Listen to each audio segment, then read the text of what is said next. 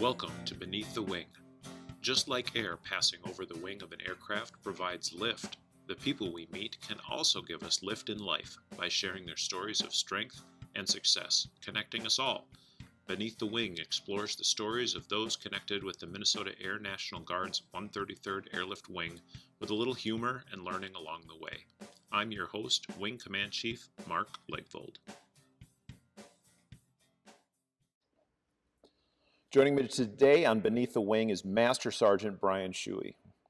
Brian's part of our Contingency Response Force, which we'll have him explain here in just a little bit, but another big part of his life is that he is a professional bull rider. Brian came to us in 2014 after graduating from Pine City. Welcome, Brian.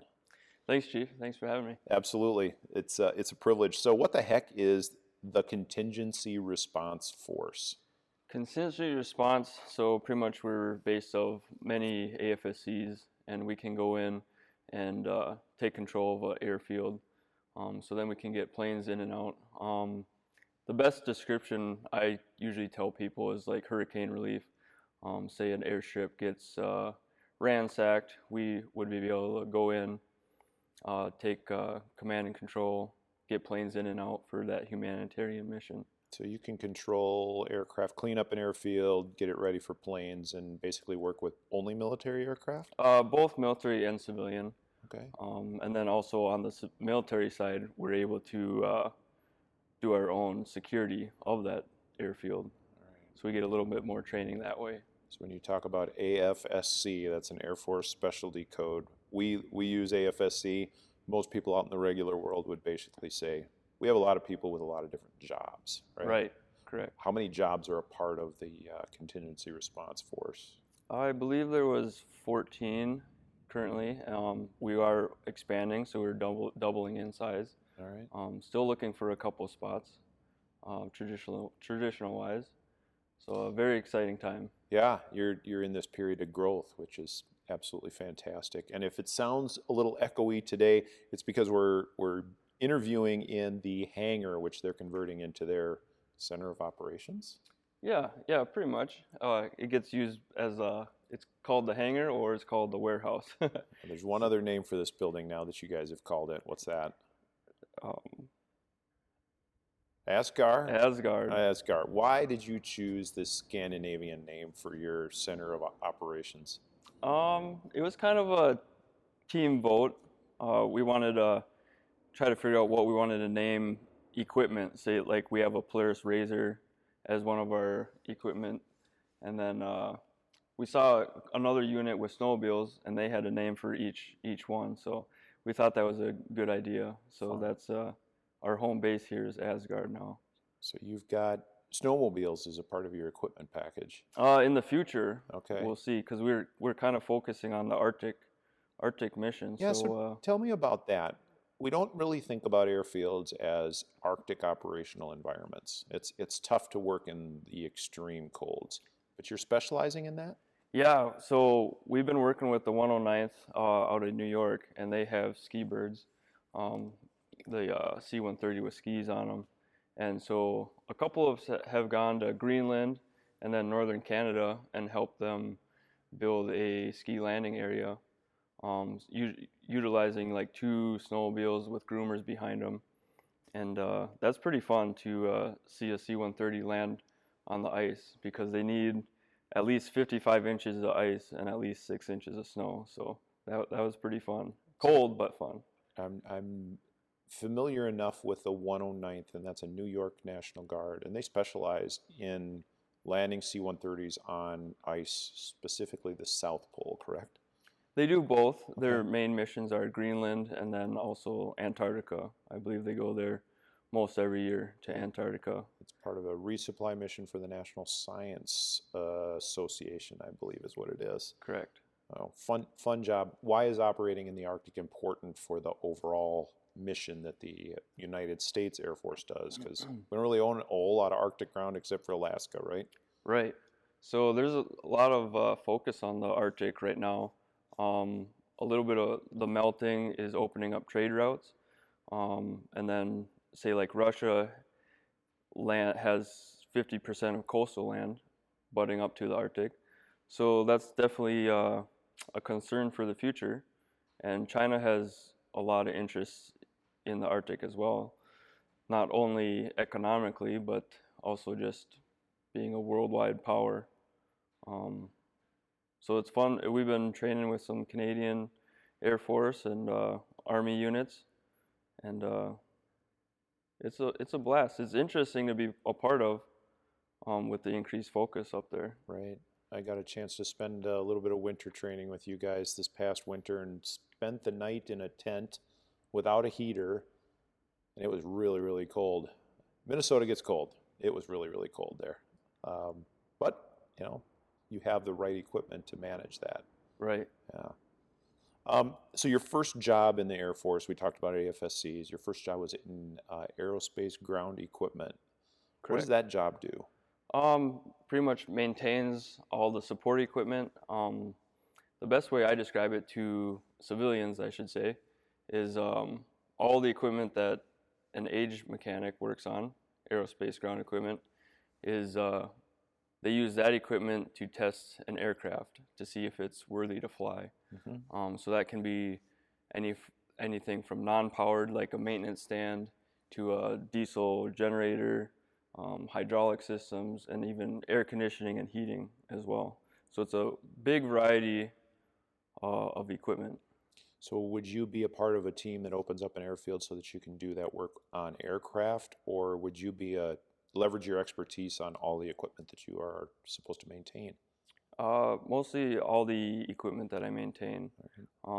So it gives you a wide knowledge of even for trailers, and you pick up a lot on gas engines as well. So it's a good job to utilize. Absolutely. In a small team, for sure. You are somebody that works with his hands primarily. I know that you used to do concrete finishing, you farm on the side. Right. You do a lot of work with your hands. Is that your comfort zone? Yeah, I definitely like to tinker with things, turn a wrench, I would say, versus I'm not very good at computer type stuff, and I get annoyed if I'm in the office for too long. I think we all kind of suffer from that for sure. Right. So working with your hands, that kind of brings us to your favorite pastime. And I'm interested in how in the world you got into the world of bull riding. It's not a big Minnesota pastime, and you grew up in Pine City, Minnesota, not the mecca of all things rodeo. But tell us how you got engaged in this.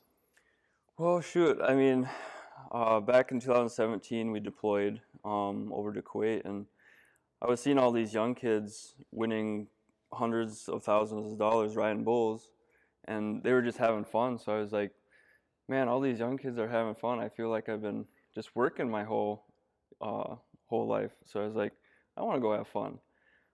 So I started training while we were over there, and when we got back, I actually got on a bull for the first time at a local rodeo, and instantly fell in love with it.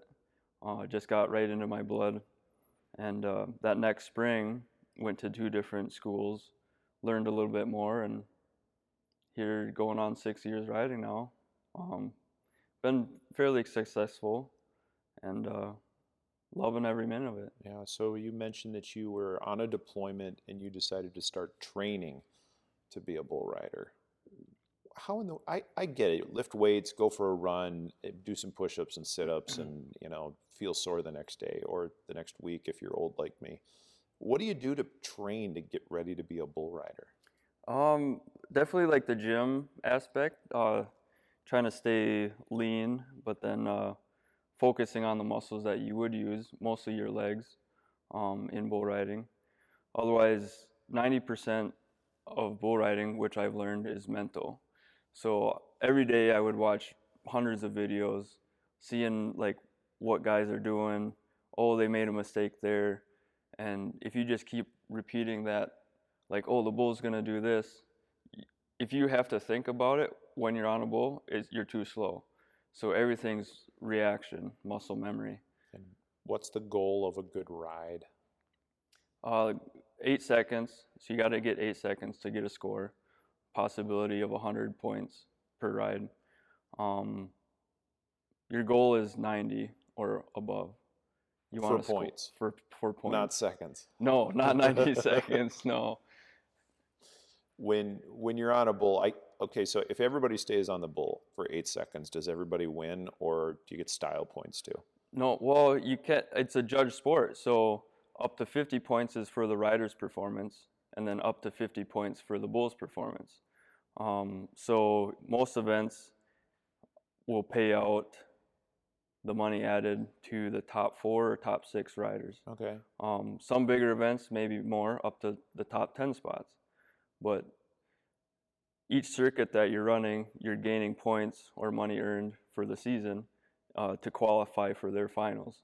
So usually their finals has a lot more added money to add it. Sure. To be able to be won. So the goal is to be a good earning bull rider. Right. And in order to do that, you said they judge the rider and they judge the bull? Correct. What makes the bull get a higher score or a lower score? Can you explain that to me first? Right. So the bull would be judged on overall intensity, difficulty to ride, direction change, and then how much it jumps in the front and how much it kicks in the back. Okay. So being a judge sport, every judge has a different preference on those 5 categories. So that can be the difference between a couple points, which is the difference between first place or fourth place. And then as a rider, you obviously are hoping that you get, as a non-rider, I would hope I would get the most docile, kind, gentle, Ferdinand the Bull kind of thing. But you're looking for that hard bull to ride. Right. You want a bull that you can ride for that 8 seconds without touching with your free hand that's in the air. Yeah. But you want it to score high enough where you're going to win money. There's been events where I rode my bull for 84 points, which is a decent score. Yeah. But I didn't win anything. I didn't even make the championship round because there was 10 other guys that scored 85 to 89 points in that long round. You call the first round the long round. What makes a rider get points? You said you can't touch the bull with your free hand. I've seen it before. You're waving to the crowd with one hand while you're hanging on for dear life with the other. But what else would give a ride? What makes a good ride? Mostly your control. Okay. Because you can hang off the side, not touch the ground or not touch the bull with your free hand, and you hit that 8 seconds. That's a qualified ride by the rule book, but you're out of control. But if you're matching the bull every move, or even if you start spurring a little bit, which is more prevalent in the bronc riding, they have to use their spurs a lot more. But if you throw your leg out a couple of times, the judge is like, oh, he's got it under control, he's doing good. And some smaller riders, they can really flash up a bull ride. They look like, oh, they're gonna get bucked off, but then, oh, they're right there, and they just keep doing it, and the crowd goes wild, and the judge gives them a higher score. Nice. So if your whole body leaves the animal for a little while, and then you get back on and you're under control, better points for you, right? Right. That's where the leg strength, I suppose, comes in. Mm-hmm. Awesome. Or if you're waving to the crowd while you're doing it. Right. Throw your hat around a little bit. You can do that. Yeah. If you're on a bull and it's bucking, you can just grab your hat and wave it around, put it back on. Some judges might disqualify you because they're like, oh, you're holding on with your free hand. But it's all fun. So what makes a good bull? Horns or no horns?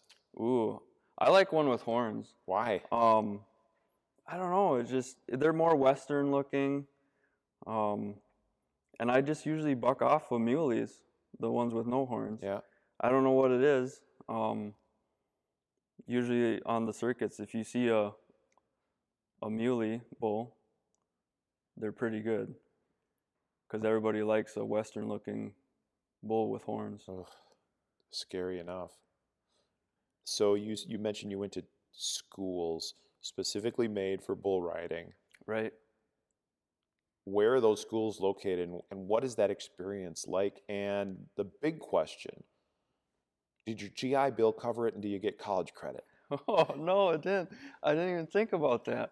But yeah, so there's a lot of rodeo schools that former competitors will put on. The first one I went to was out in South Dakota. The next one was in Colorado. And then I just went to another one to keep training, learning more from world champions. And that one was in Illinois. So yeah, I go there, pick up guys have been, they've had a 20-year career, pick up what they've learned so you don't make the same mistakes and keep improving that way. Yeah. What's the most recent thing that you've learned in that school that's made you a better bull rider? The one I'm focused on right now is really just dominating the front shoulders. If you get behind the front shoulders toward the back, it's the rumble seat. You catch all the momentum, but if you stay up over them, it just takes the power away, and we call it getting tapped off on one. It's like whatever the bull does, you can't get bucked off, and it's just so easy, and that's the coolest feeling ever, to have all that adrenaline and just, he can't buck me off today, and then you pick your spot and you jump off and don't get hurt. So when you're going through the school, how many rides do you do in a week? During the school? Yeah. So those ones were 3-day schools. The first one I got on 13 bulls for those 3 days. And the next one I got on 8 bulls. And then this past one, it was pretty full of younger riders. So there was only like 4 bulls for that whole weekend. There's just so many guys getting on. Sure. Ran out of time. The bulls get tired? They do once in a while, but usually they'll only buck them once or twice per day. So take us through this experience. I'm picturing you sitting on this wild animal, and you're surrounded by all this iron or the steel gates, and the gate's ready to open, and you give your little nod of the head, ready to go. What's going through your mind in that moment? Everything's focused, or you try and daydream a little bit and take away from this? Right. So I've kind of learned to try not to think. Just react. Have fun with your buddies. I try to, during the week, I try to think about bull riding and training, but then when I'm actually competing at an event, I already put in the work. Just go have fun. And usually you do better that way. Because if you're thinking on one thing, like, oh, I got to lift on my rope more, then during that ride, that's all you're doing, but then you make another mistake. So if you just stay calm and collective and just nod your head and go give it your all. And off you go. And what does your body feel like after the ride is all done? Well, if you hit that 8 seconds and you're in the pay window, getting stomped doesn't hurt so bad. But getting out of the car after an 8-hour drive home does. That's for sure.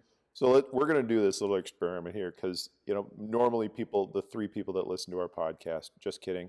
I'm going to count to 8. We're just going to sit here for 8 seconds. And we're going to pretend I'm punching you in the gut for that whole time. You ready? Ready. All right, here we go.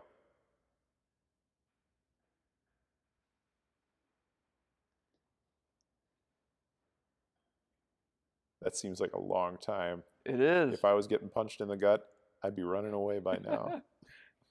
Do you have an internal clock in your head when you're on a ride, or do you just pray for that horn to go off? No, I definitely have developed an internal clock, which is good and bad. I've seen a couple guys, they'll reach down to pull the tail of their rope out of their hand, and so then they get disqualified at 7.9 seconds. Oh my. And they made a great ride. I've seen it at local rodeos, and I've seen it on TV of world champions doing that. But yeah, you definitely get a feel for what the bull's doing, kind of where their feet are going to come if you're falling off, and then just the overall clock. Are you planning on continuing with the bull riding? How much traveling are you doing now, and you think you're going to pick it up? Because you're balancing, Brian, this great military career. You're working out here full time at the base, and you're getting ready for this big Arctic mission. But on top of that, this is like the hobby that you do on weekends. How are you balancing all of this, and who do you have to support you in this journey? The whole team here at CR really supports my bull riding career, which is great because that'd be tough to not have that support, you know. Otherwise, my family, they're very supportive of it. Um, you know, I think every mom of a rodeo athlete is kind of nervous. They like to go watch, but every time they get pretty nervous. But yeah, as far as balance, I mean, this year, I think I'm going to focus on one circuit for the most part. Because in years past, I've run 3 or 4 different circuits just to try to hit their finals.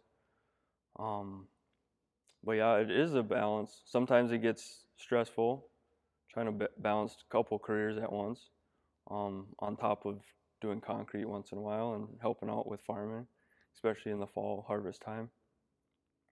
But you kind of just reset, refocus, and if you're having trouble, you tie a knot in your rope and hang on. That's a great way of putting that. I was going to ask you, what learning from bull riding that you can apply to regular life. And I mean, you've got this great toolkit of advice that you can give other people, but at the same time, you come across situations where you just have to tie the rope and hang on. What have you learned about yourself going through this journey of a bull rider? Ooh, what have I learned?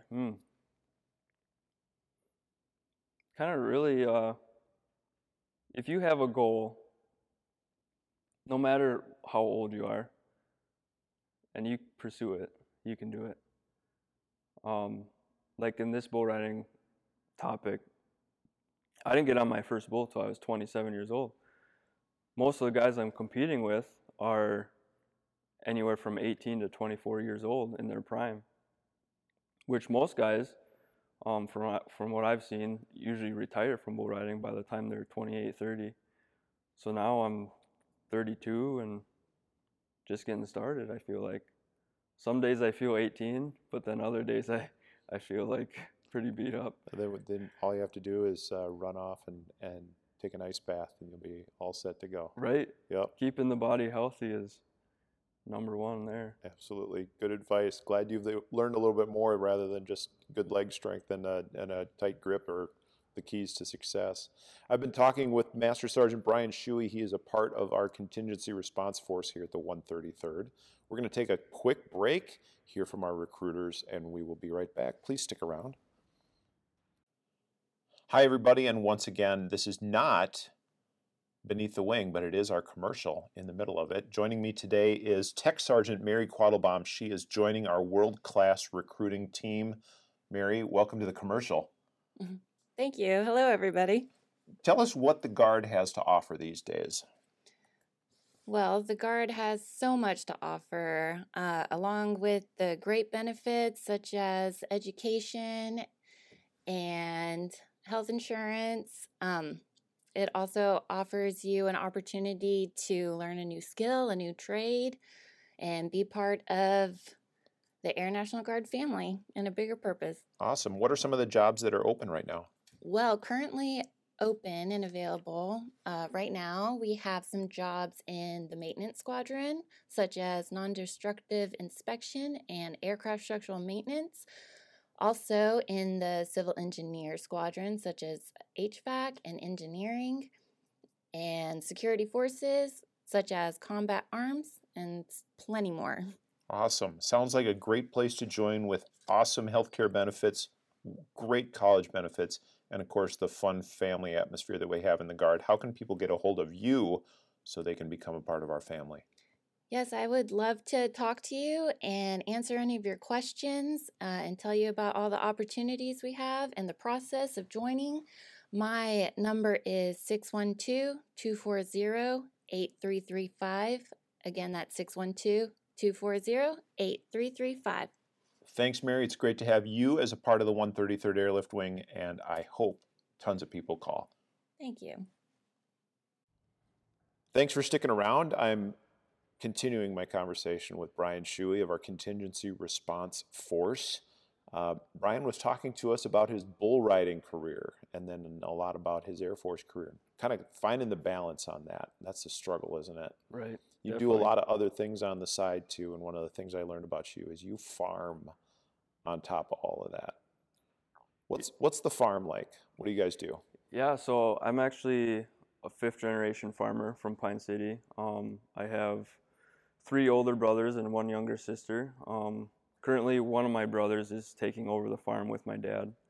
My grandpa recently passed this last fall, so he's no longer there, but I learned so much from him over the years. I mean, he was born there, and he actually died there on the farm.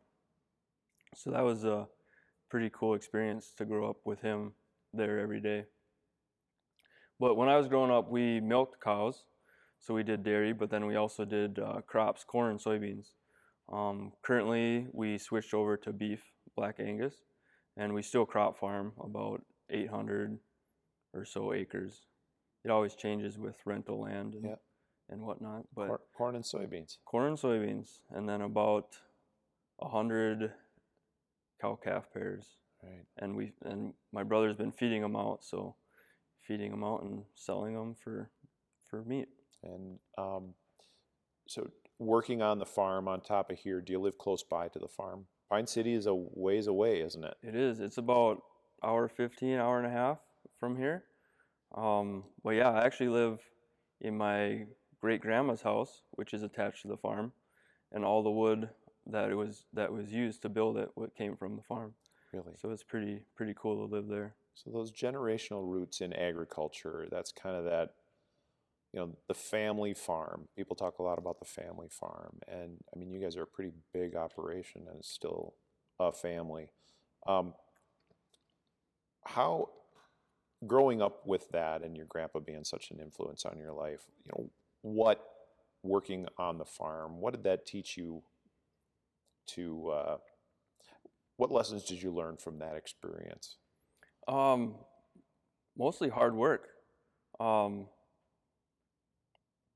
You just had to do it. I mean, it didn't matter if it was if you had to go to school or you had sports.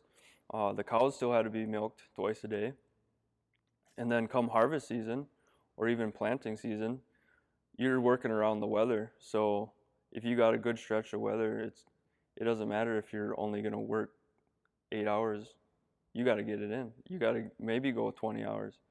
And that's where it helps to have more siblings to help spread it out. For sure. Take shifts. But sounds like a lot of work. It is. Is it fun? It's fun. What's Definitely. fun about farming? Everything. I mean, you're out in nature. You're not stuck in an office. You learn how to fix things. You don't always have time to bring a piece of equipment into a dealership. You need it fixed right there. There's different ways of doing that. You can be inventive on how to get it done. There's nothing better than a farmyard mechanic, right? Right. Yeah. Yeah. Here's the challenging thing. Having grown up on a farm myself, I struggled with this because at some point you and I ran away and joined the Air Force. Right. And there is no disagreement with the Second Amendment and the military. We are very well regulated.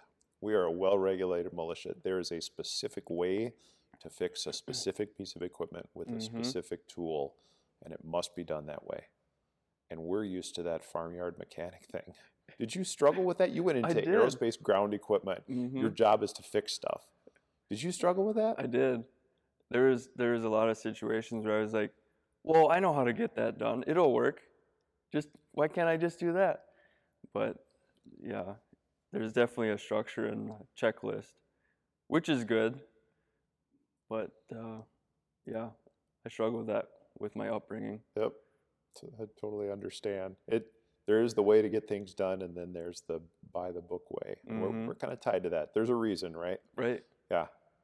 What works and what's tried and true with the people's equipment, the people's money, you kind of have to follow those rules. And when it's your piece of equipment, you can fix it the way you need to. Definitely. Yeah. Oh, green or red? Oh, we were mostly blue. Blue, New Holland guy. New Holland, but our combine was always green. All right. And now we have a red Case IH quad track. Oh man. So we're kind of a mix, but my dad and grandpa have always been Ford New Holland. All right. We're going to have disagreement on that. Okay, that's just fine. All right, you ready for some short answer? Ready. Here's the deal. You got to answer with the first thing that comes to your mind. Don't think too long on it. This will be easy for you. Ready. Favorite smell? Smell. Pizza. Best Minnesota food? Oh, tater tot hot dish. Right on. Would you rather hunt deer or bear? Bear. Favorite basketball player? Ooh, Kevin Garnett. Are you a cat person or a dog person? Definitely dog. Most random thing you've Googled in the last week? I use DuckDuckGo. I don't use Google. Okay, most random thing that you've searched on the internet in the last week? That's a tough one. I'd have to look at my search history. I don't know. Oh, okay. All right, what's the best part of farming for you? Best part of farming. Just the family. I'd say the family. Yeah. Working together. Sometimes it's stressful though, but family. All right. So I asked you, would you rather hunt deer or bear? You bow hunt. I do. So explain to me what bow hunting bear is like, because if you make one of those things angry, it's a bad day for you. Yeah, it is. So you got to shoot them right. Yeah, you got to train. You got to go to the range and be sure of your shot. How many bear have you harvested with a bow? With bow, only one. The last couple of years I've been busy, so I haven't been out hunting. Yeah. But I've got quite a few with rifle, and I was like, this is too easy. So you have to put some excitement into it. I guess. Why not? Just tie the rope and hold on. Right, exactly. You've been in the Guard for how many years now? 9? Going on 9. Going on 9 years. What's your goal for the future in the Guard, in the Air Guard? Air Guard. Yeah. Stay in for 20. Get to that retirement. Yeah. And then just keep being a member of the team. I usually tell people the Guard is awesome, especially in Minnesota. It's like a family. Kind of like my rodeo side too. It's like a tight-knit family once you get in, and everybody has each other's back. So my goal is to keep being one of those old-time influencers eventually. Eventually, you either turn into the crazy Uncle Lou or Right. the old dad. Yeah. Which one are you going to be? Crazy uncle. I was going to say, there's not a lot of sane in the bull riding community, is there? No. Somebody told me once, you know when you're a true bull rider, you start with a mouthful of marbles, and once you don't have any marbles left in your mouth, you're a true bull rider. Wow. That's pretty profound. Yeah. Yeah. Tell me what that exactly means. Because you lost your marbles. That's why you ride bulls. Yeah, that makes good sense. Makes good sense to me. All right, I've been talking with Brian Shuey from the Contingency Response Force, professional bull rider. By the way, how many belt buckles do you have? A handful. Actually, right now I am the 2022 Professional Armed Forces World Champion bull rider. Congratulations so I'll have to on that. defend my title this year down in New Mexico in November. November in New Mexico. Clovis, New Mexico. And you are representing the Air National Guard or the Air Force. Does each branch of service have their own rider, or do you get... Any military member or former military member can compete. Awesome.